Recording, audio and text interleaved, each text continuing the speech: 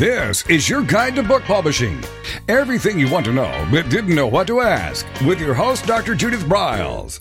On the show today, you'll find out where book publishing is going and how to take advantage of it.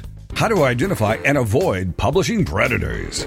What opportunities are emerging as the book trade evolves in new forms. How to avoid losing money and much, much more. Join us now as a variety of publishing pros will deliver insights and strategies to take the author to the next level of publishing. It's your guide to book publishing. Everything you want to know but didn't know what to ask. Brought to you by Author U and The Book Shepherd. And now, here's your host, Dr. Judith Briles. Well, top of the day to all of you, and I always look forward to each new show, and especially when we're going to do a topic we have never done before. How cool is that? So, as we look at it, and the whole concept of the Author U, Your Guide to Book Publishing podcast is about creating a variety of ahas, insight, tips, and how-tos for you as the author, your publishing and book marketing success. And with us today is someone some of you may have heard of. If you are a reader of children's books, she may be on your list. But with us is Jane Wood, and she's the author of 5 award-winning juvenile fiction books where she weaves history and science into stories filled with mystery, adventure, and humor for young readers ages 8 to 14. Students like her books because they're fun, and teachers like them for their educational value. And no wonder, she's a former teacher herself, a news reporter, and a television producer who often presents at book festivals, conferences for writers and publishers, and educational conferences. Jane has a BA from the University of Florida and an MED from the University of North Florida, and she is also the past president of the Florida Authors and Publishers Association. You can discover more about Jane and see her books at janewoodbooks.com. Jane, welcome to Author U, Your Guide to Book Publishing. Thank you. It's a pleasure to be here. Well, I got so excited when Jane and I were on a joint conference call for an association that we are affiliate members of called the IBP, known as the IBPA, the International Book Publishers Association. And we were just chit-chatting, and it came up that what Jane did, and I said, I would love to do a podcast about how to get your books, kiddo books, juvenile, as well as other age bands, into schools, but also other books that could go into schools. And that just really appealed to me, especially during these times as we come out of the pandemic, knock on wood. I'm going to knock on wood, Jane, to get that going and bring it about. So let's just kind of hop into it. Have you always written for kids, or is that something that came out of your school teaching days? Yes, I've always written for kids. As a school teacher, actually the first year I was teaching school, and I won't tell you how many years ago that was, but it was a long time ago, and the books then were not ideal for kids. I was actually teaching 7th graders, many of whom were reading on a 4th grade reading level. And the books that were offered to me to share with the kids were not of interest to 7th graders. So that day that year I said, one of these days, I want to write a kid's book that's got a high interest level, but on a reading level of 4th, 5th, 6th graders. And that's how it all started. I had multiple careers after then. You mentioned newspaper reporter, television producer.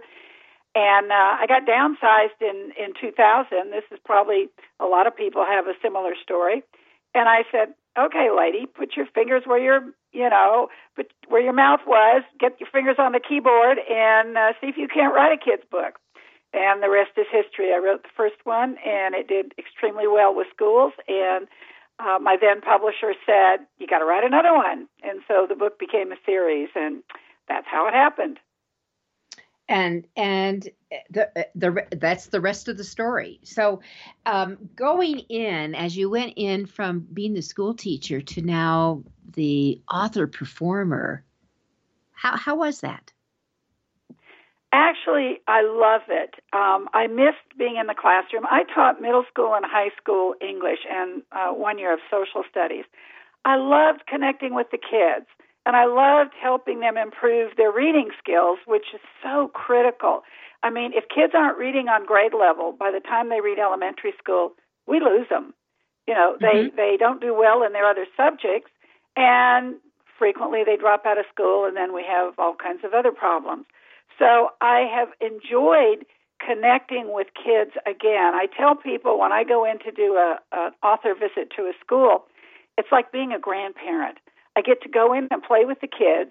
I don't have all the responsibilities that the teachers have because they have to grade papers, they have to discipline, they have to deal with the parents.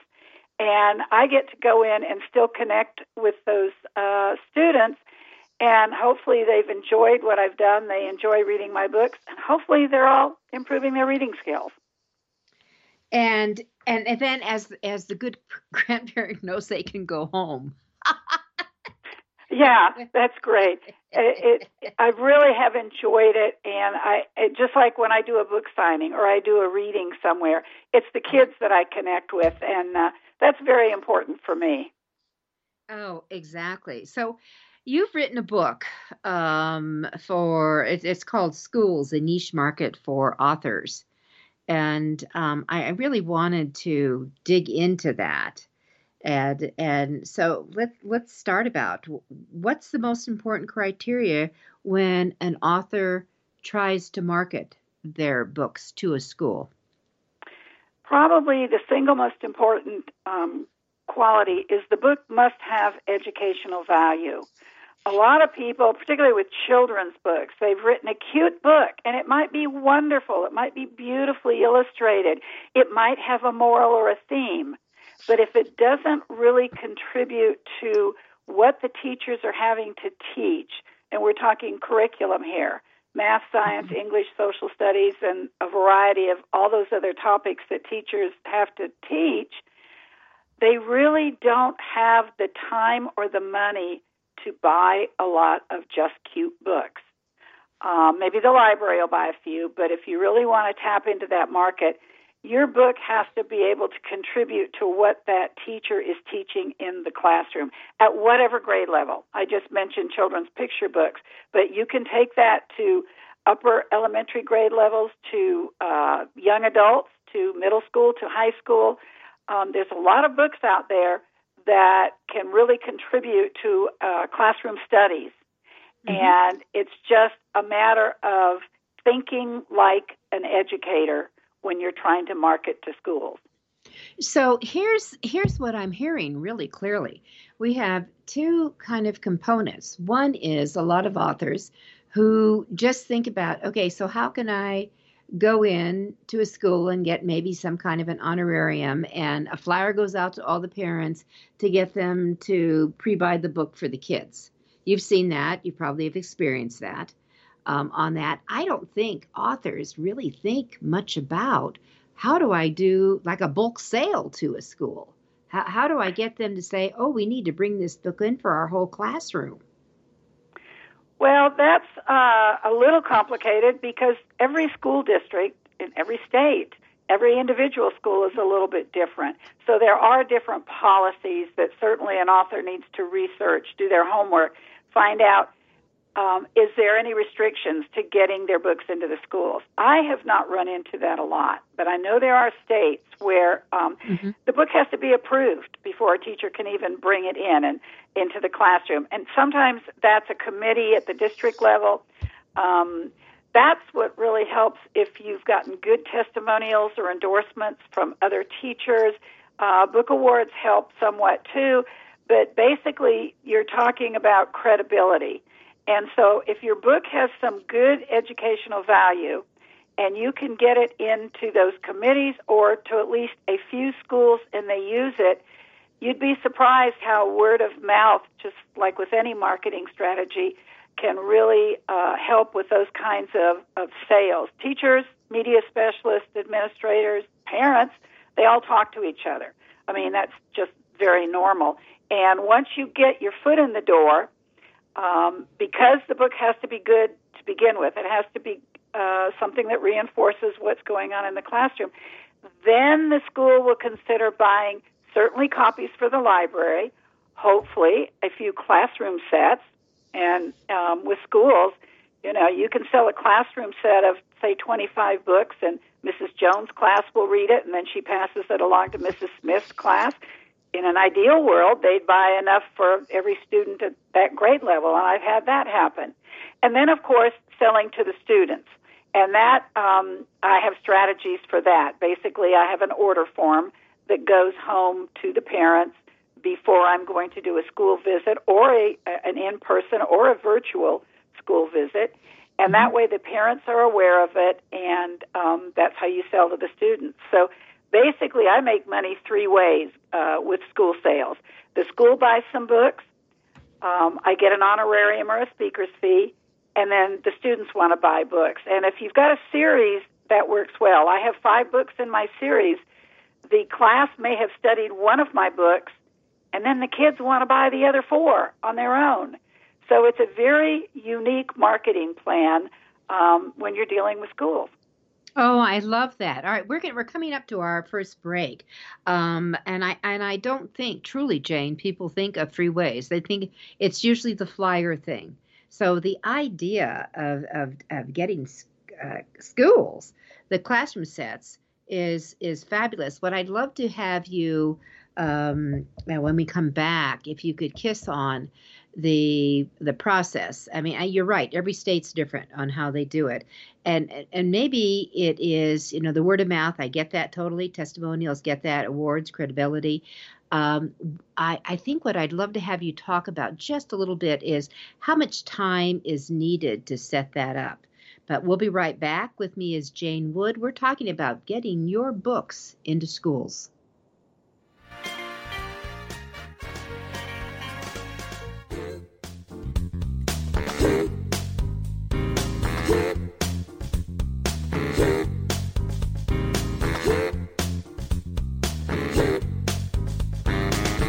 This is your guide to book publishing. Everything you want to know but didn't know what to ask. With your host, Dr. Judith Briles.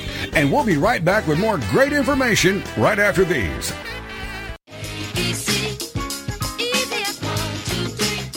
Is there a book in you or another? Author U shows you how to create, develop, and publish your book without being hoodwinked. If you already have a book out, you will find a supportive and brainstorming community that is connected and creative, no matter where you live. Author U brings in national experts for its book camps and annual Author U extravaganza.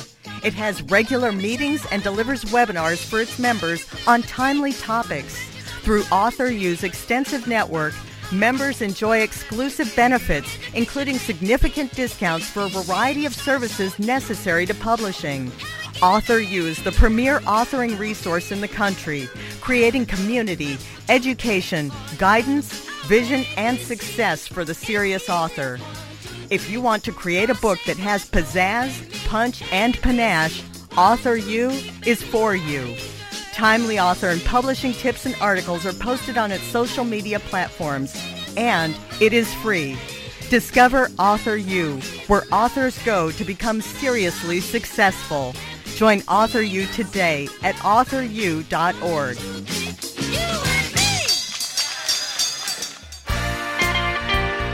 Welcome back to your guide to book publishing. Everything you want to know but didn't know what to ask. If you want to write and publish a book, if you want to be successful as an author, your guide to book publishing, everything you want to know but didn't know what to ask, is for you. Stay tuned and you'll hear about statistics, scenarios, and strategies on what to do now to get you published. So let's get back to the show. And here again is your host, Dr. Judith Briles.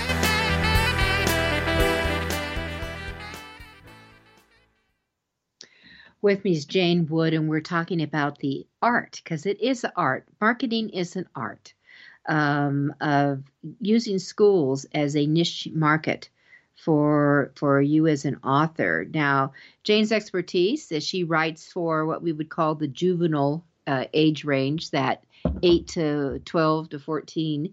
And I'm assuming your books are chapter books, Jane? Yes, they are. They're chapter books. All right.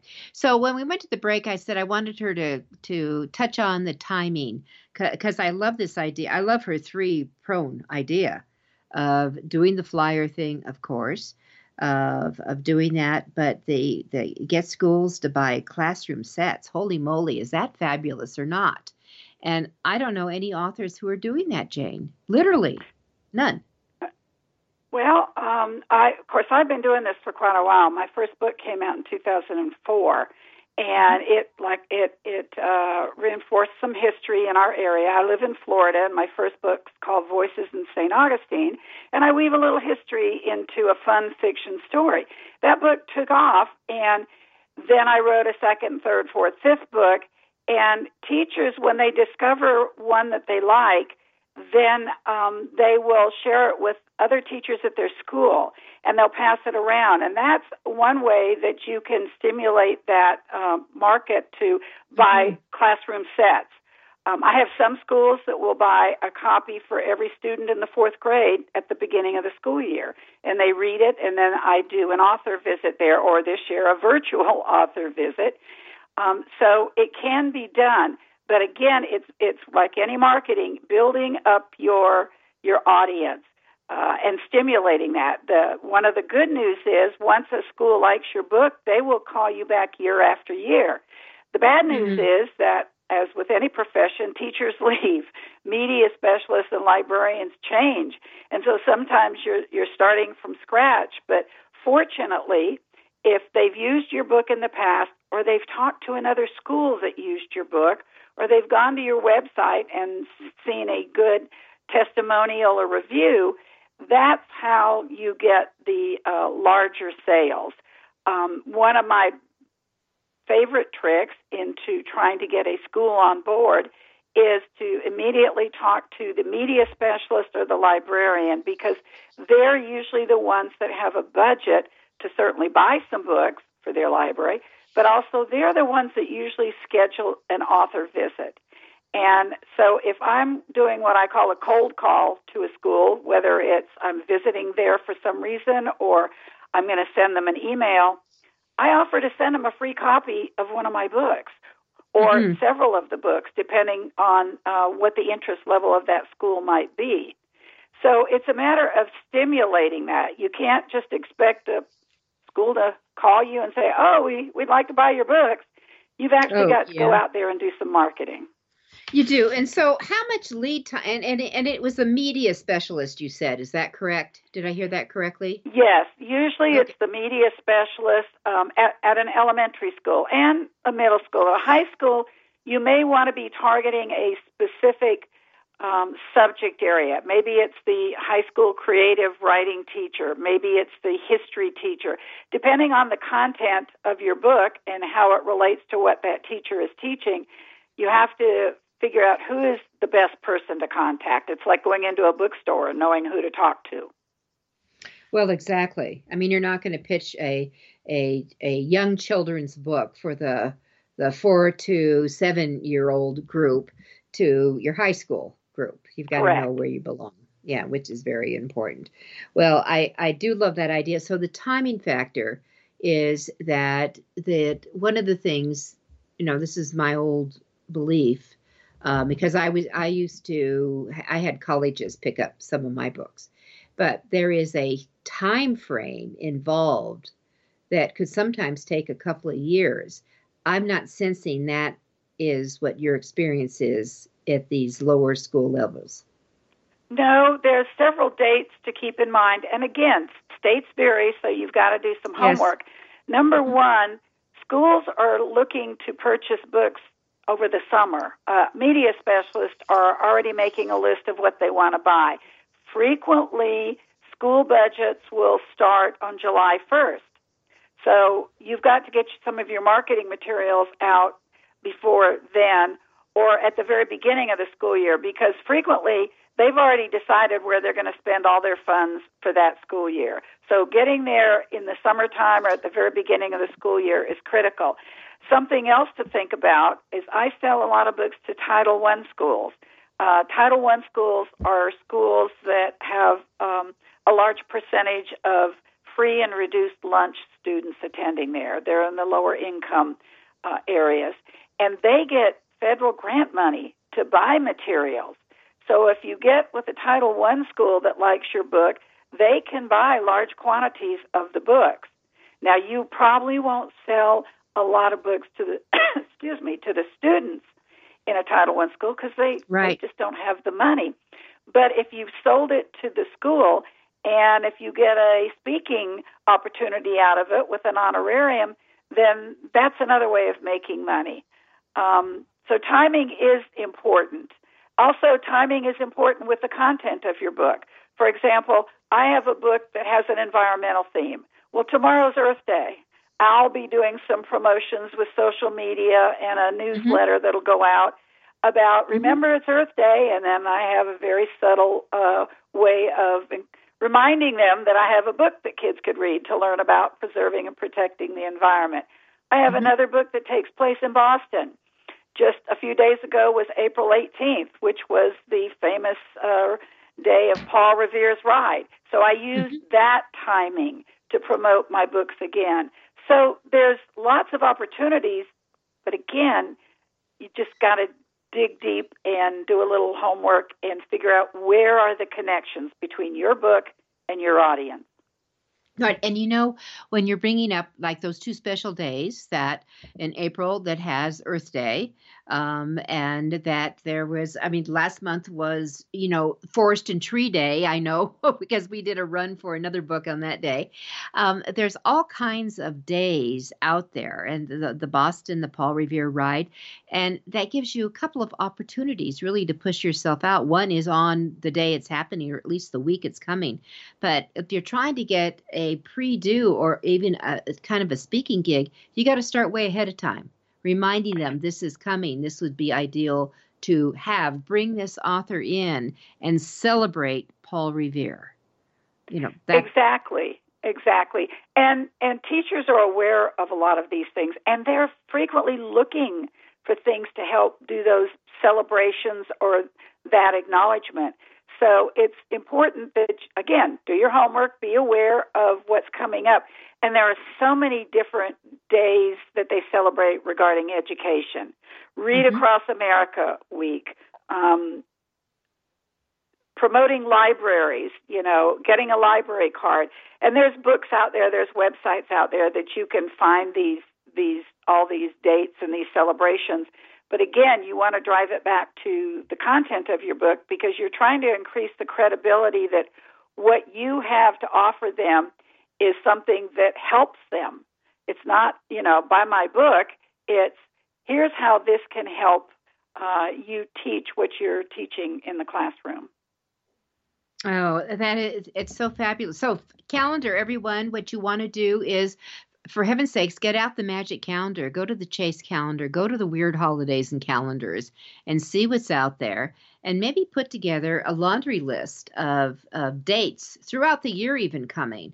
And how about doing a special letter that what she's talking about to specific heads, find out who they are, to that librarian, to that media specialist, saying these dates are all coming up. If you are celebrating those, writing about them, reading about them, learning about them, I have a book that would be a great fit. And let them know about you. And that brings up another point.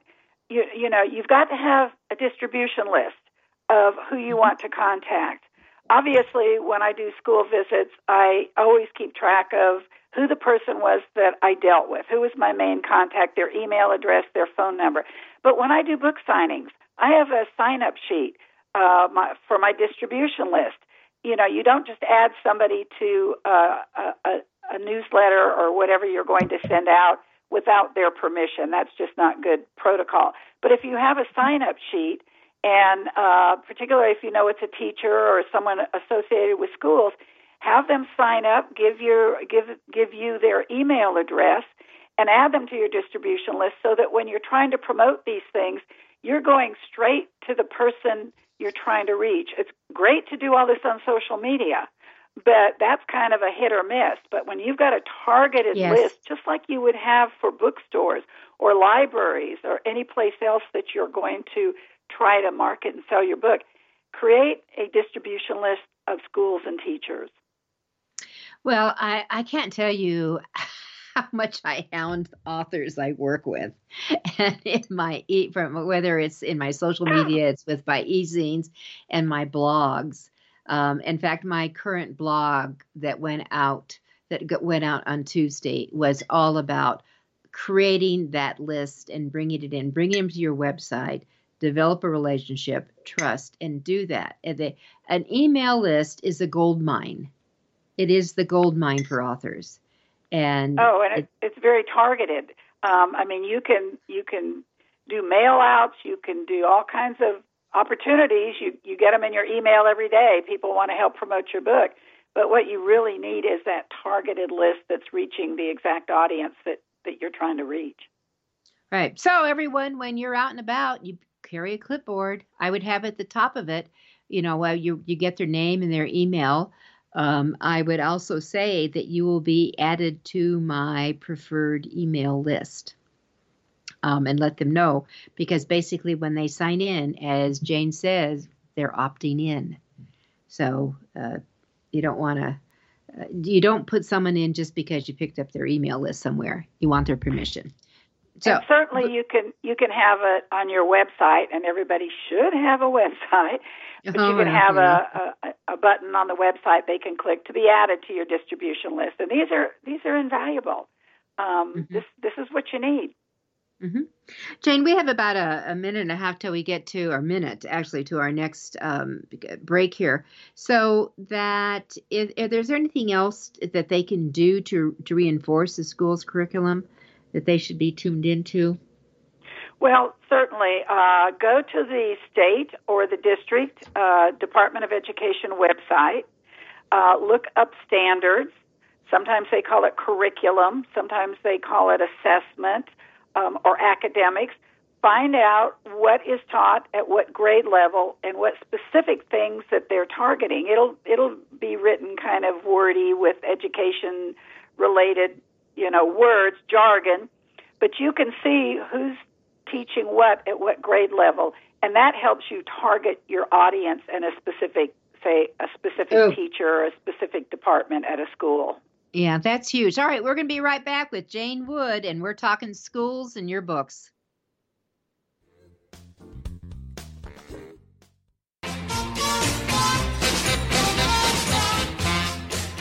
Discover the power of you and your book at the Judith Briles Unplugged events. Each summer, Judith Briles Book Marketing Unplugged unfolds over 3 intensive days working with just Judith. You get publishing strategies, author and book platforms, book marketing panache and pizzazz, and authoring tools to take you and your book to rock star success. In the fall and winter, Judith Briles Speaking Unplugged includes Judith as your coach and mentor during 2 powerful days. You will learn how to structure a speech, how to create openings and closings, how to find gigs that pay you and sell your books, and you will get one-on-one coaching. Go to thebookshepherd.com and click on the Events tab to learn how to participate at the next Unplugged Workshop event.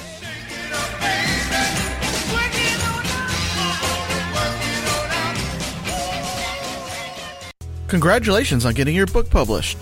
The effort you put into your work is truly commendable. But what's next? What will happen to all the knowledge you have worked so hard to acquire to produce your book? Here at TogiNet Radio, we can provide you a platform to keep your knowledge working for you through the power of podcast. The subjects our podcasts cover are as varied as the grains of sand on a beach. From life coaching to military resources to business success, even to the paranormal. We have a place for everyone. To get started on your next step, call Scott at 903-787-5880 or email him at scott@toginetradio.com. That's SCOTT at TOGINETRADIO.com.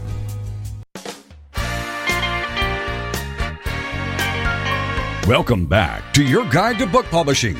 Everything you want to know but didn't know what to ask. Coming up, you'll hear more about statistics, scenarios, and strategies on what to do now to get you published. So let's get back to the show. And here again is your host, Dr. Judith Briles.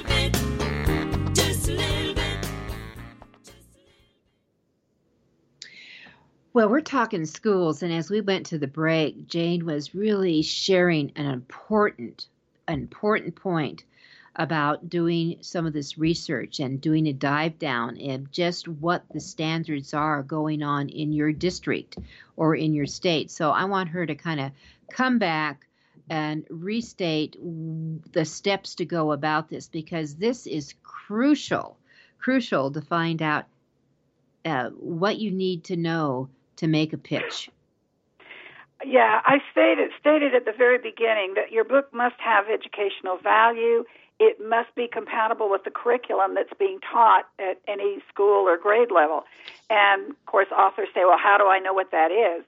You go to the State Department of Education website, and they will have somewhere on that website standards. Used to be called Common Core standards.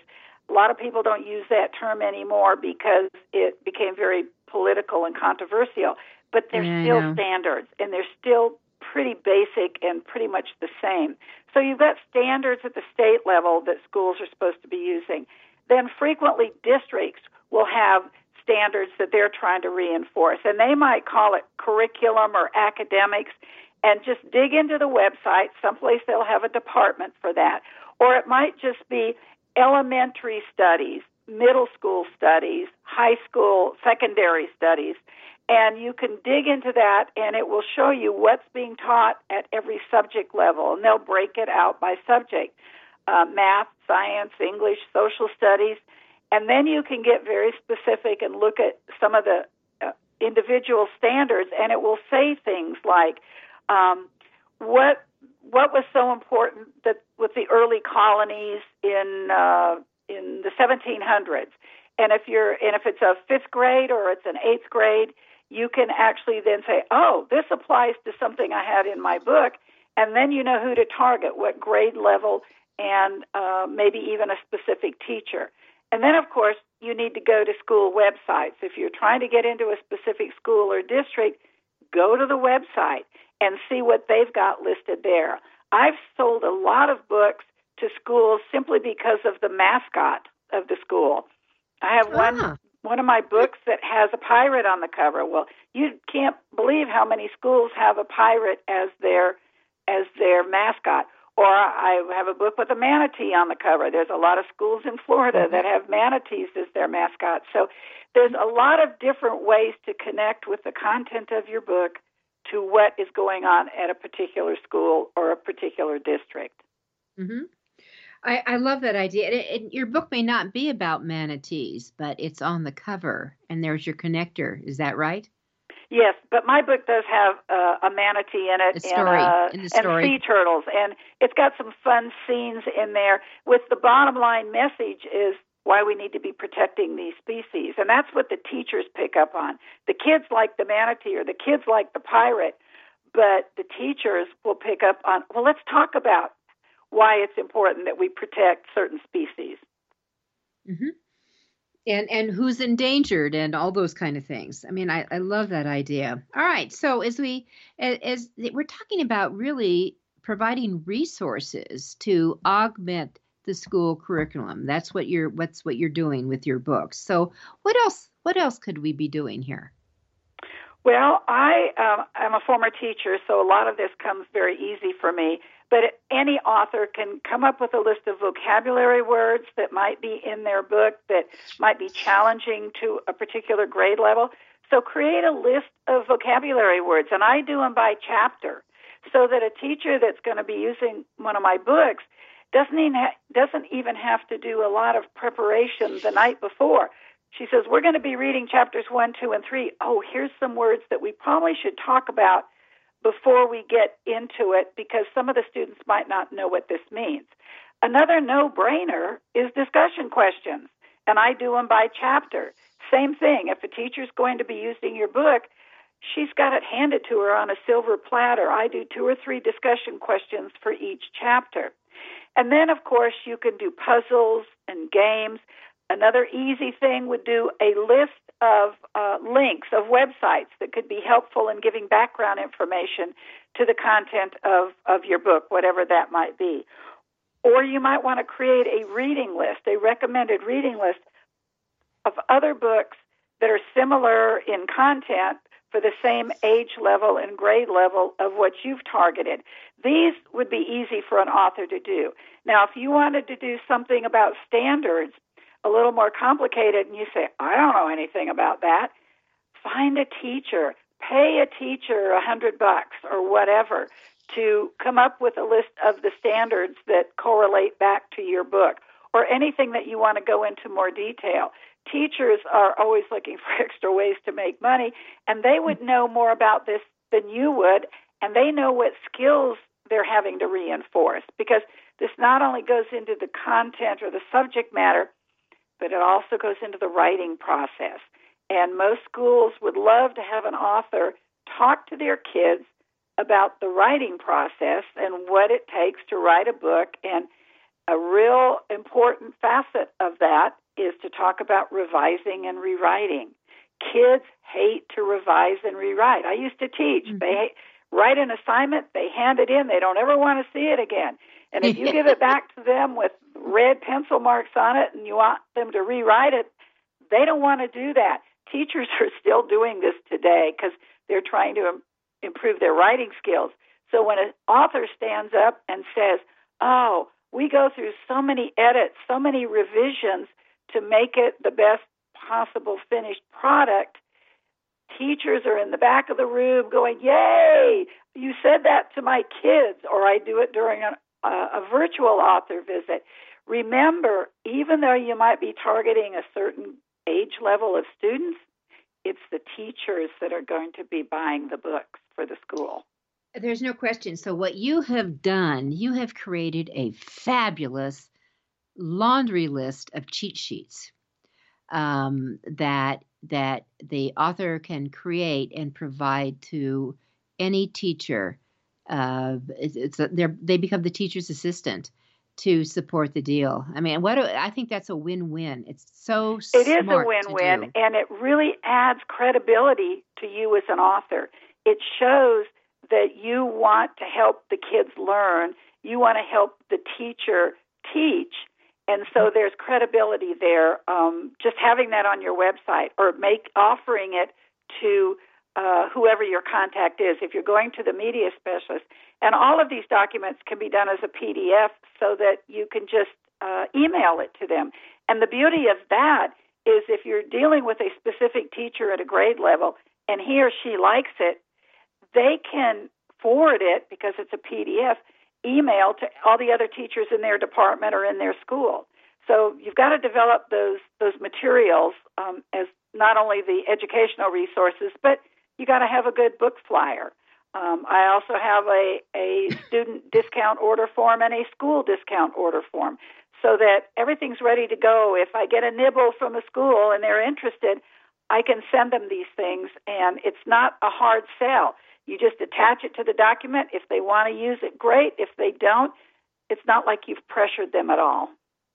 So do you with your flyers and what I call the cheat sheets, do you park them on your website so anybody can access them, or do you only provide them when you are doing your marketing toward them? No, I put them on the website because there's a lot of people. We talked about word of mouth. Say a teacher mentions to another teacher, well, we had Jane Wood speak to our class and we thought it was really good. You might want to check her out. They're going to go to my website. So I have the school discount order form on my website. I have my book flyer on my website. I have a flyer I did about doing author visits to schools, and it has everything in there they need to know. So I have all that available on my website. And then, of course, I can send it individually to one of the contacts I have at a school, and they can share it. I think you all heard from her. You need a website, which I say all the time. Your website is your global calling card. You need that website. You need to have a specific tab. If you're going after the school market, I would actually have a tab that if it doesn't, it says speaking or school visits. What is your say, Jane, on your website? I don't know. I'm not looking at it right now, but it does have a thing about school visits. And I can tell you there's a lot of other authors out there that do school visits. Go to their websites because some of them are extremely beautiful. They've put things in there that are videos of them presenting at a school, photos of them presenting at a school, testimonials from other teachers. On my website, it says school visits. So it's very simple for somebody to click on school visits. And, of course, it has the COVID disclaimer at the top. But immediately, it's got some quotes from teachers, testimonials from teachers that have used me. It's got rotating photos of me presenting in the classroom, a little blurb on what I talk about. And then, of course, they can click and get my flyer. My fees are listed right there. You know, I don't mind putting my fees out there because schools and teachers and media specialists, sometimes they're hesitant to ask those questions. They were trained to be teachers. They're not business people. And they feel awkward about saying, well, how much would you charge? Really? I've run into this a lot. So I just put it out there, and they know, and either they're going to call me or they're not going to call me. So it's just there on that, or it could be on a flyer, also on a flyer, and it's attached on there. It varies, but it's especially for school visits. You're right. There's limitations. If you're looking for big bucks, people out there, unless you're a Caldecott, Newberry, fill in the blank, you're most likely not going to get it. Would you agree with that? I agree. And another fallacy, a lot of people think, well, I'm just going to call the person at the district office that's in charge of, say, history or elementary social studies. And that person's going to tell all the schools in the district about my book. It doesn't work that way. It really doesn't. But you should still contact that person to let them know who you are, what you've got, so that they know about it. I would even send them a copy of the book or books so that they can look at it. But basically, you're going to be contacting one school at a time. And it takes a while to build up that distribution, but contacting individual schools and then the word will spread. That's how you get your foot in the door at a specific district. All right, we're going to be right back with lots more.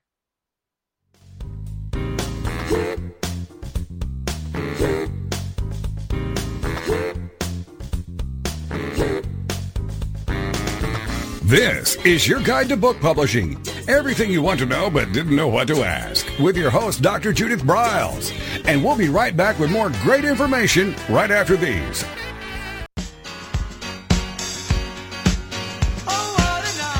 Are you confused about publishing options? Do you know which printing option is best for your book?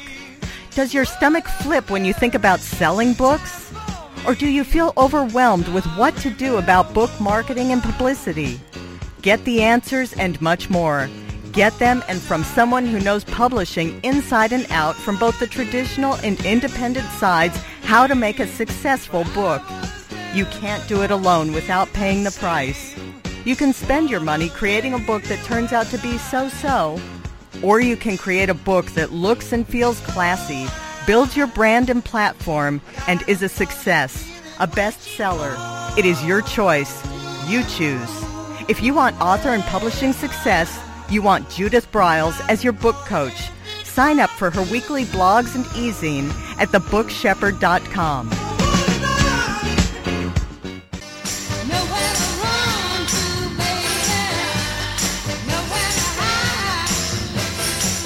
The book shepherding concept is simple. The publishing world is changing, and so must you. You need an experienced shepherd and guide to collaborate with you as you create, strategize, develop, publish, and achieve your publishing goals. Publishing is riddled with obstacles, sometimes nightmares for the author, You do not need more problems. You want solutions. Dr. Judith Briles will shepherd you through the maze and chaos. At times, she has had to step in and rescue a book that has been sabotaged by a publisher, by a publishing service provider, and sometimes even by the author. If you want author and book success, connect with her today at thebookshepherd.com.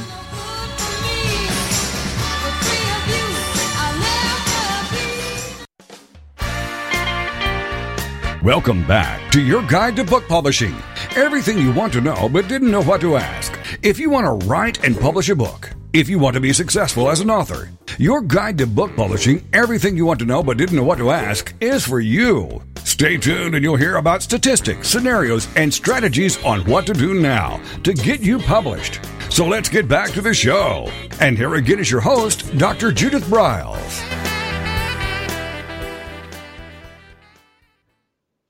Well, the school bells are ringing. They're getting ready to go into summertime. And according to our guest, Jane Wood, you should be pitching to them because their budgets are opening up for the planning for the coming year. So Jane can be found at Jane Wood. Her website is Jane Wood Books, and books is plural.com. And that lots of information has been rolling off here. I hope you have been paying attention and picked up some of the nuggets. I sure have. And I would encourage you to get her book called Schools, A Niche Market for Authors. Because I think that if you have got anything going on that would educate, expand, support teachers, there is money to support you in your books, but you just need to go what avenue to go down. Jane, I wanted to kiss on really presentations in schools. As you know, you're a teacher, you're in front of kids, you're not shy to get in front of them. A lot of people are. You and I have both heard from authors, I just want to write. I don't want to, I don't want to market my books. And this is marketing. So what kind of tips do you have to really make yourself comfortable and get those kids involved in the classroom? Well, first off, you want to keep it short. My presentations are 45 minutes maximum, and that includes time for Q&A. If you're talking to younger audiences, we have a thing called the wiggle factor that kicks in. You're droning on and on. What I use with all of my groups is I change direction 3 times. I start off by talking a little bit about me and why I write books, keep it very short. But you're making that personal connection. They want to know a little bit about you as a person. And then I talk about the writing process, and as I mentioned earlier, about how much time it takes, how I do research, how I use photographs, and, of course, the revising and the rewriting, how many times we go through the edit process. And then I talk about the content of that specific book that I've been asked to present on. I use photographs in a PowerPoint because I weave history into my storylines, so I show photographs of the places that are actually featured in the book, with my goal being I want kids to look at it and say, oh, I want to go there, so they'll learn about it themselves. But if you've got a book that you don't have pictures with, you could do a reading, you could read an excerpt. If you've got an illustrator or you are an illustrator, bring an illustrator with you to draw something. There's a lot of things you can do in that third segment. And then, of course, the last segment is leave time for Q&A. I often will talk with the teacher in advance and say, why don't you have some students prepare questions and you select 4 or 5 students to ask those questions. Otherwise, you'll get some really dumb questions. What's your favorite color? Which has nothing to do with what you're talking about. So teachers like that because they want to utilize your time as best as possible. So you want to keep it moving and shift gears 2 or 3 times. You could do a reading. You certainly want to leave time for the Q&A because the kids are going to ask you what they want to know, not necessarily what you wanted to tell them. And then just keep it moving, keep it lively. I always ask for a microphone so that you can project. I tend to walk around the stage if I'm on a stage, or if the kids are sitting on the floor in the library or in the auditorium, I ask them to leave an aisle in the middle, and I walk down so that you're actually connecting with the kids. It's just my personality. As a former teacher and having been in television, I try to use some of those techniques. If you're just sitting there in a chair on the stage for the whole period, that's not very engaging. And the whole point is you want to connect with your audience. I so agree with you. You know, one of the things that I had one of my authors who had a book called, Julie Griffin had a book called Christina Gradina and the Girl with the 10 Busy Toes.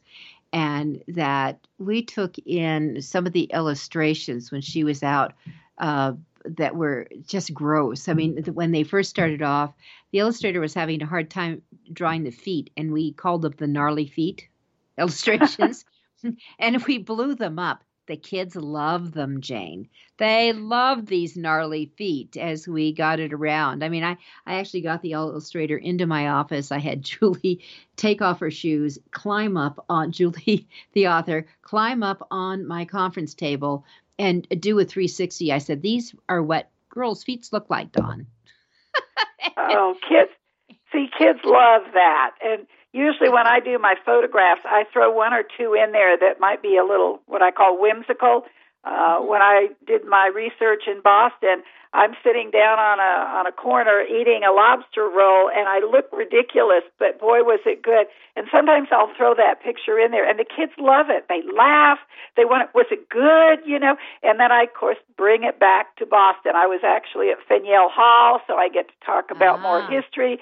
But you gotta connect with the kids, and things like that will connect with them. And if they laugh, that's even better. The one thing you got to be careful of, particularly with younger audiences, is they all want to tell you a story. When I talk about my manatees and sea turtles, every hand goes up. They want to tell you about the time they saw a manatee. And, of course, you can't do that. So if you're going to do anything interactive like that with younger audiences, save it to the very end, because the teacher will then cut them off. Oh, yeah, and they do it well. They do it well because your time's up. Yep. So and I love your advice. Don't just sit on a chair. Get them move around. Get them interactive. I love the idea of bringing in, if you've got a thing, you could make, you know, little hats or something, and maybe you know, Susie's going to be the manatee and George's get to be the turtle. I mean, you can do certain things with them. Schools are very creative. I've gone into schools where the whole hallway had posters up that kids have made describing my book. I went to one school where the entire school, I'm talking K through 5, read one of my books, and then each grade level did an arts project related to it. And I got to tell you, the music teacher there wrote an original song to go with my book, and the kids sang it to me. I cried. My gosh. I would too. I mean, teachers are creative. I have recipes with some of my books because they're mentioned in the books. I've gone to schools where the teacher has made the recipe for apple crisp because that was Bobby's favorite dessert. And then they invite me to stay for lunch with the kids. There's just so many things that you can offer, but frequently the schools will come to you with great ideas. Boy, you got to jump on them right away because that's what makes it memorable. Number one, they're going to invite you back because they liked what you did and they're going to buy more books, but it's going to make it memorable for the kids. If you are highly interactive, we have one of the authors here who I always recommend. You were mentioning, go look at other authors' websites. Justin Matot. It's MATOTT.com. He is so interactive and high energy that when the school knows he's coming in, literally the other teachers, the administrators, the staff, all hustle in to where he's presenting so they can have fun too. And it's fun to have fun. And I remember when I was teaching, when I could make it fun, the kids learned better and they got more enthusiastic about it. I can tell you, when I was teaching sophomores in high school, lower reading level, I had, a lot of the football team in my class, it was very hard to teach about Hemingway and Steinbeck. So I would make games out of it, and then they would get excited. So anytime you can make it fun, like I said, keep a lot of the fun at the end of your presentation or else you lose your audience. But you want to engage with them, and that helps sell books. And that's the bottom line. All right. So in our last 2 minutes, Jane, any other, strategies or tips you want to share with our audience? Well, making good connections with the teachers is important. You also want to make the bookkeeper at that school your best friend, because she or he is going to be the one that's going to write a check if you've got an honorarium, or write the check for the purchase order. And sometimes those things get lost in the library or somewhere. So whenever you go to do a personal school visit, make sure you meet the bookkeeper. I always ask, can I stick my head in the door and say hi to the bookkeeper? Hi, I'm Jane Wood. You've probably seen my name on some invoices. That's a good thing to do. You also want to meet the principal if possible. And frequently parents will show up if you're going to do an author visit. And so you want to make sure you go back and introduce yourself to them. You're networking, and that really pays off down the road. So introduce yourself to the parents that show up. Love all of this. Love all of that kind of thing. So the bottom line is, authors who are writing kids' books of all ages can be hugely successful, but you have to do the marketing. You have to find out what's the curriculum out there.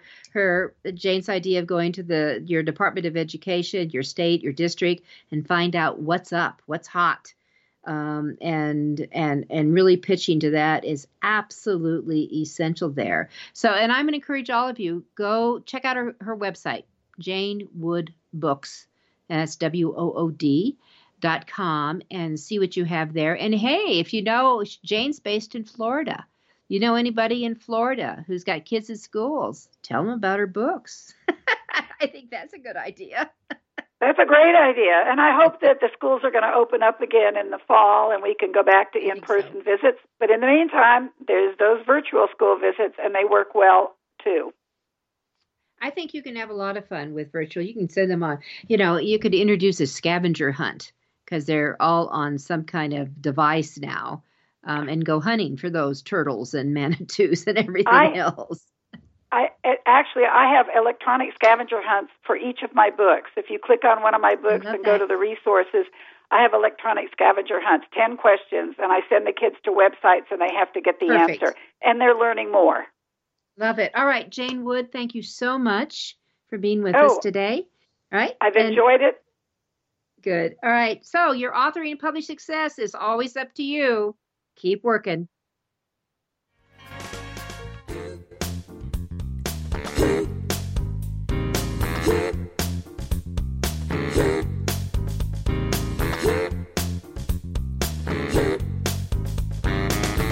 Thank you for being a part of Your Guide to Book Publishing. Everything you want to know but didn't know what to ask. With your host, Dr. Judith Briles.